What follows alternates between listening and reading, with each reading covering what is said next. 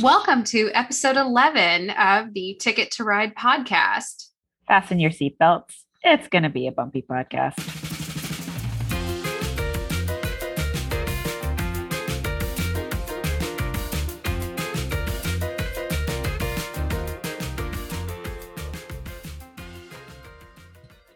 I want to acknowledge the fact that both Courtney and I dance like the theme music is playing, but it does not play. We're timing it out. that little pause there before we get going. It's just to make Blair's editing life a little bit easier.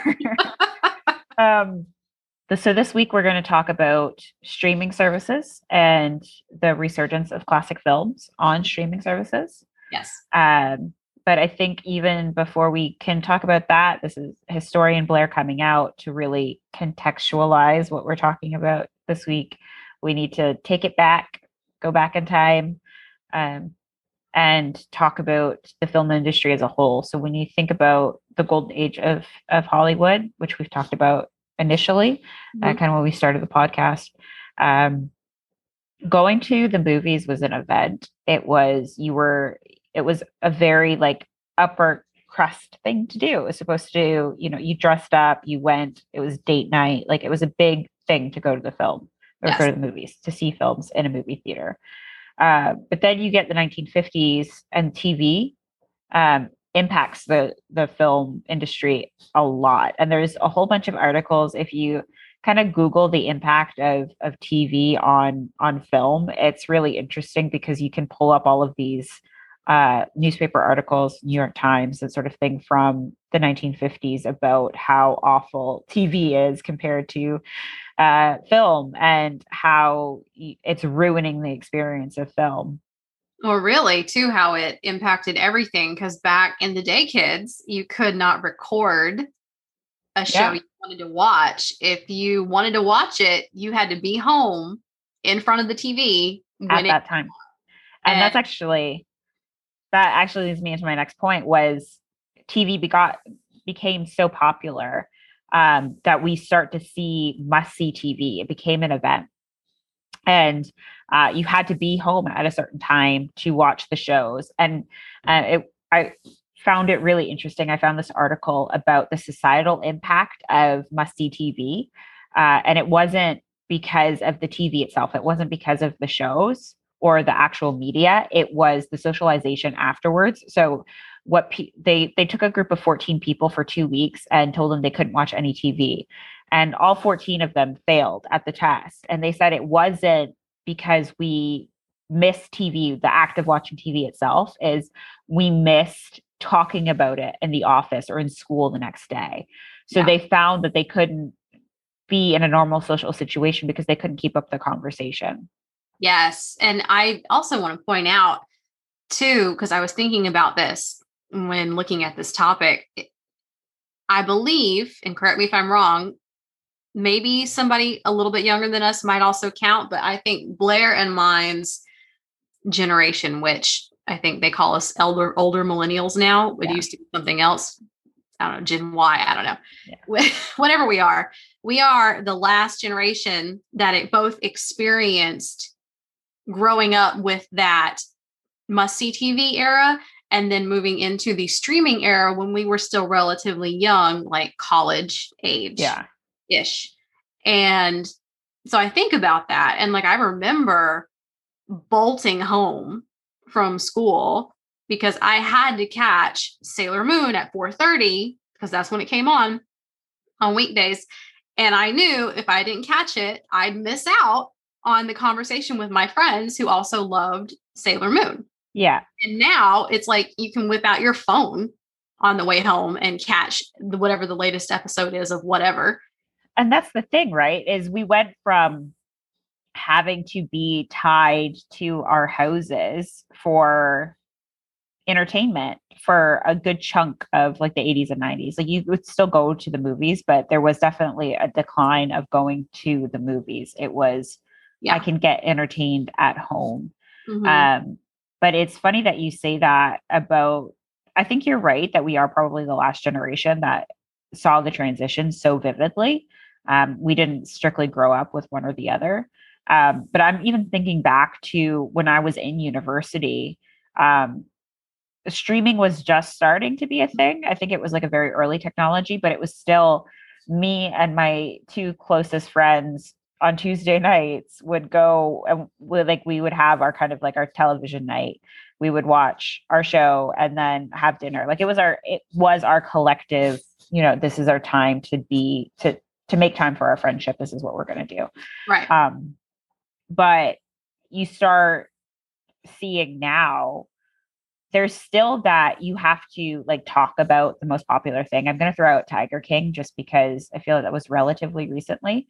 But I remember when it came out, or when it became really popular early last year, beginning of the pandemic, everybody's talking about the same thing on a streaming service. So that kind of pushes you to watch it.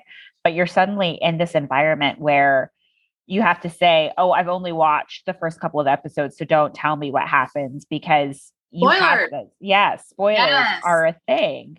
And they've become so much more important, I guess, these days than they ever were before, because it wasn't just, I haven't seen the movie yet, I'm going next weekend. It's, you've watched an entire season or series in some cases of a show. Yeah. So you're way ahead of somebody else. It's much more of a faux pas. And well, a more recent example is Shadow and Bone, which just came out in April on Netflix based on the Shadow and Bone book series. And I only typically, if I'm going to watch something where I know I'm going to watch several episodes in a row, I wait for the weekend since I work full time in addition to all the other stuff. And so I had watched the first couple episodes, but then right away the next day on, say, Instagram, I'm seeing posts about a goat. And I'm like, well, I haven't seen a goat yet. So what is this goat? And then eventually I was like, okay, I understand now. And it didn't bother me personally because I'm not terribly disappointed by spoilers. Like I was when I was maybe say in high school. Now I'm kind of like, I'll get to it. Because I have so much else that I do. So, but that is definitely the most recent one I can think of where I actively was like, oh man, I need to catch up. Yeah. And it's so funny because now I'm thinking about a lot of the shows that I watch regularly on streaming services are, they're Disney Plus shows. So it's like the Star Wars stuff. So right now I'm watching The Bad Batch because it's coming out. But it's funny that when streaming services came out, they're like, you can have access to this entire season and watch it, like binge watching. That starts because of streaming services. Was binge watching didn't happen before then. I think it kind of did if you had a box set on DVD or VHS of your favorite show. Box sets. I have every season of Buffy on DVD, every season of Angel on DVD. I think I have every season of Bones, every season of excuse me, Miss Courtney, nobody else has DVDs anymore but you. Ooh. 2 episodes in a row. So moving on. I'm not going to let this go. I don't own a DVD player. Does that say anything? You play them on your laptop? My laptop doesn't have a DVD player. Then why do you still have them? It's a very good question because they have emotional value to me. I'm going to send you a DVD player. Oh God. I have to start watching DVDs again. Yes. Get interrupted by the play screen at the beginning. Not fun. Where was I going? Oh, binge watching. But now streaming services are going back to releasing episodes on a week-to-week basis versus releasing everything all at once, it's very interesting to me. Yeah, I have noticed a difference, especially on Disney Plus. They are doing that week to week versus I think Netflix still does all in one go.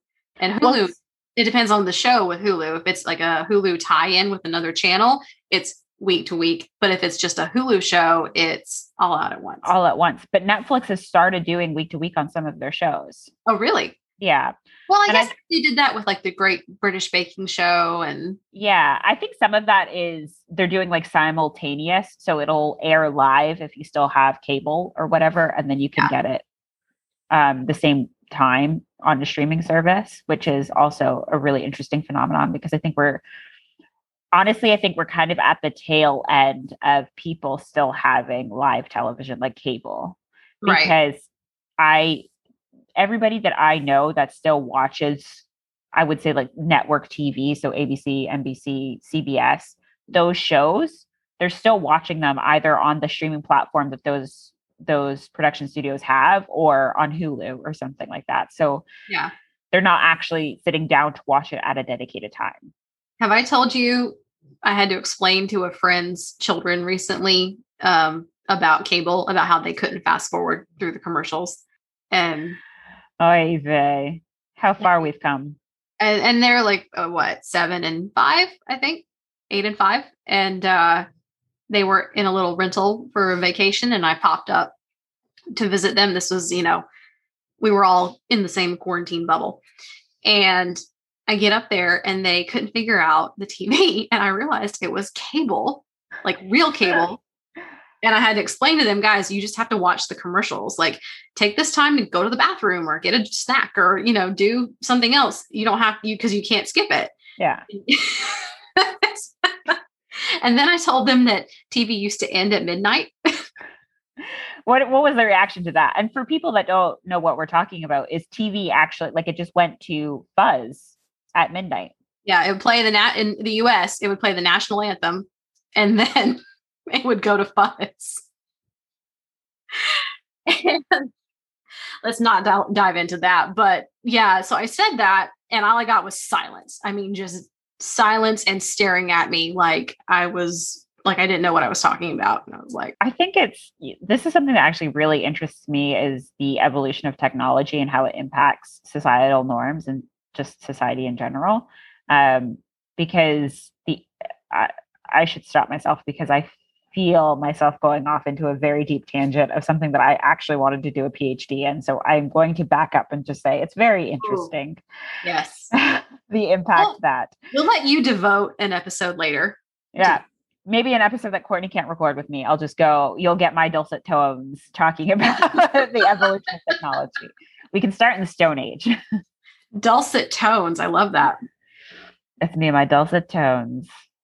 I feel like I have a very alto deep. Every time I edit, this is a random tangent again, completely off topic. But when I'm editing these episodes, I'm constantly shocked, like the sound of my voice. I do not think I sound like that.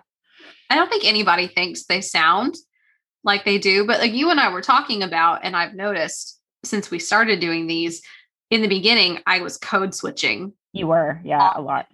And because I've worked many years in a customer facing field, I was code switching into my higher customer service voice is what I call it, or my people pleaser voice, whatever that is. And now I'm stopping myself from doing that. And I do think I'm sticking more in my lower register, which is where my voice actually is. Yeah. Versus where I kept going in the first few episodes of the show. So you're getting the real us. You're not getting fake Courtney and Blair. You're getting real, the good, the bad, the ugly. The deep voices. Or deep for us anyway. They sound deep to us, but to you, they might sound completely different. So contextualizing back on topic, contextualizing our conversation today, the impact that streaming services had, not just on the industry, on television and film, but diving deep specifically in how streaming services have made classic films kind of have a resurgence. So again, we saw this a little bit when cable TV came in, when there was actual cable TV, not just network TV, yes. With like TCM, so Turner Classic Movies, American Classic Movies, channels devoted to playing classic films and then talking about them. I don't know who came up with Turner Classic Movies, but they defined a huge chunk of my childhood, because once I found that channel, my parents couldn't get me off of it. Yeah. I remember the first movie I ever saw on Turner Classic Movies. What was it? I don't know if you remember yours, but it was 1957's The Fuzzy Pink Nightgown with Jane Russell. And I was mesmerized mostly by Jane Russell, but who isn't?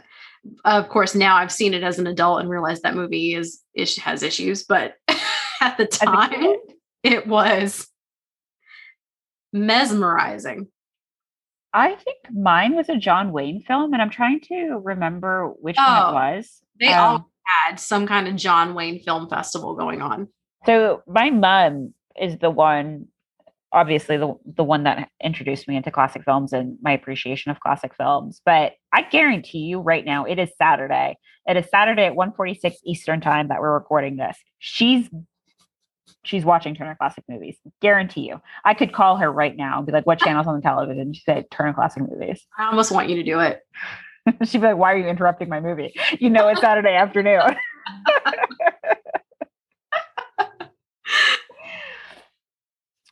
But yeah, so I'm pretty sure it was a John Wayne movie because she really likes John Wayne. It's probably not one where he was a cowboy, but more one where he was a war hero. It might have been Dirty Dozen. Oh, I think it was Dirty Dozen. That could be very possible. So yes, Turner Classic Movies, American Classic Movies, we have to thank them for their impact on our childhood. But now, kids these days, kids today, 80-year-old player is back. You're so lucky because we talked about this in episode 7 or 8? No, episode 4. I'm getting all confused. Episode 4, where we talked about some of the resources that we leverage. Yes. There are a ton of platforms to watch classic films now. So there's YouTube, there's Netflix, there's Hulu, there's Amazon Prime, there's Tubi. Disney Plus obviously has all of the Disney and Fox films, classic films. Even the old ones from the 60s that I didn't realize were that old until I looked them up. And 2, also, well, even predating streaming services, I really, even with VHSs being available, I don't remember ever seeing the opportunity to own classic films until DVDs came along, because they were able to remaster and restore so much of that footage onto the DVDs. So you know what's interesting is I'm thinking back, we've talked about Blockbuster and video stores, like video rental stores before. But even like the availability of classic films in those stores was very minimal. So to even just rent films, like they didn't have the greatest selection of classic films. I talk about how I saw Funny Lady. And that was one of my, first introductions, and it was rented from Blockbuster. But it's not like they had a classic film section that was 4 or 5 rows long. It was like a single shelf of classic films. And it was always the same ones. It was always, I think, like Wizard of Oz, Gone with the Wind, all the epics they would have. Yeah. That was about it. Yeah. You couldn't find you wouldn't be able to find Dr. Goldfoot in Blockbuster. Oh, but imagine if you could. Imagine what kind of parents would see their teenager rent that and then come into Blockbuster all huffy because their son was seeing a movie with ladies in bikinis. Or just a movie called Dr. Goldfoot and the Bikini Machine. Also very true. You got to watch this film, guys. The title is misleading, I guess, but it's not though. Yeah. Yeah.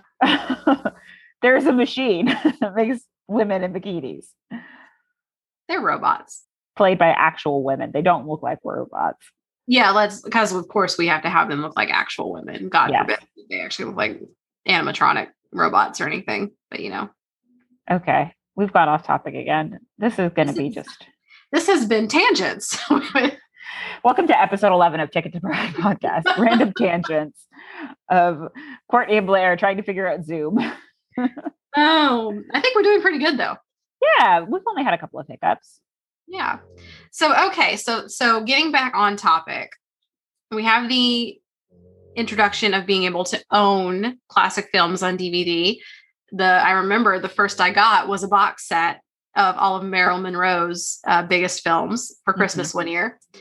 I don't even remember if I asked for it or I don't know how that happened. I just know I got them and I still have them and I still watch them because Courtney still has a DVD player.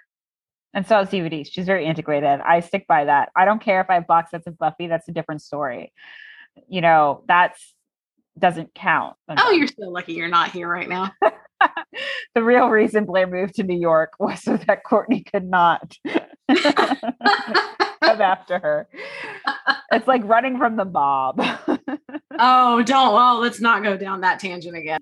Okay. So yeah, DVDs, being able to own those, but still, a limited selection because it would depend on what they had remastered and what they thought they could sell. But now you can go on to all of these streaming services we talked about in episode 4. And again, just now, and even the most obscure things can be found on the streaming services, probably for rent or for purchase, but even for if they're for purchase, it's not that expensive. Like just things that you wouldn't even think about. There's one I just randomly saw because it popped up on my, you may want to watch this list on Amazon. And it was a less than an hour long, like independent film from the 30s about and it wasn't really Yale, but it was like pretending to be Yale fraternity guy who disguises himself as a woman so he can enter a beauty pageant at a women's college that's pretending to be Wellesley. And I'm just like, how do they even still have this? There's a lot of films out there that you're like, A, how did this get made to begin with? And B, why did they remake this and make it more available? But that made me think about the idea of, even when we're talking about DVDs being available for classic films, there was still there wasn't necessarily a place to buy those DVDs, right? So there was stores devoted to buying DVDs, like FYE, there were stores for CDs and DVDs, and you could buy them at Best Buy, that sort of thing. But again, flashback, I haven't thought about FYE in years.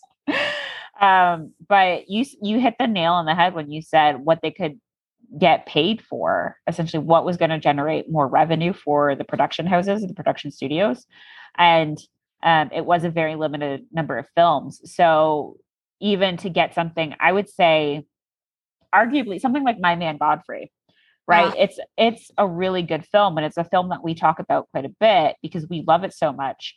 But if we zip back to 1999, we wouldn't be able to find that on DVD at FYE or Best Buy. And Amazon was still just selling books. So might have been able to find something on eBay, but there was not there were not platforms available to allow for easy access to classic films. And I think that's the point that we're trying to make is Courtney and I have seen such a big resurgence of the interest in classic film and classic Hollywood. A lot of our interests and some of the Instagram accounts that we follow and some of the Twitter accounts, you see this resurgence of vintage culture and, really highlighting what you saw in classic films. And I think that's another key component of it too, is suddenly with social media, you're able to better find like-minded individuals. So we can, converse with people that are really interested in silent film and share content on silent film, write books about silent film. And we would have never had that capability prior to, Instagram becoming what it is. And being able to know that there's other like-minded individuals out in the world. Yeah. I mean, an excellent example is the account This Was Hollywood. Whose book, I just ordered her book for an upcoming episode we're also discussing. And if you haven't checked her out yet, it's her handle is at This Was Hollywood. Mm-hmm. And I know she does live out in that area. So she probably has gotten access to more archival information maybe, but she is constantly posting facts and photos and clips and trivia about Hollywood history and film in general that I learned something new every time I go there, and it wouldn't have been possible without a platform like Instagram to be available.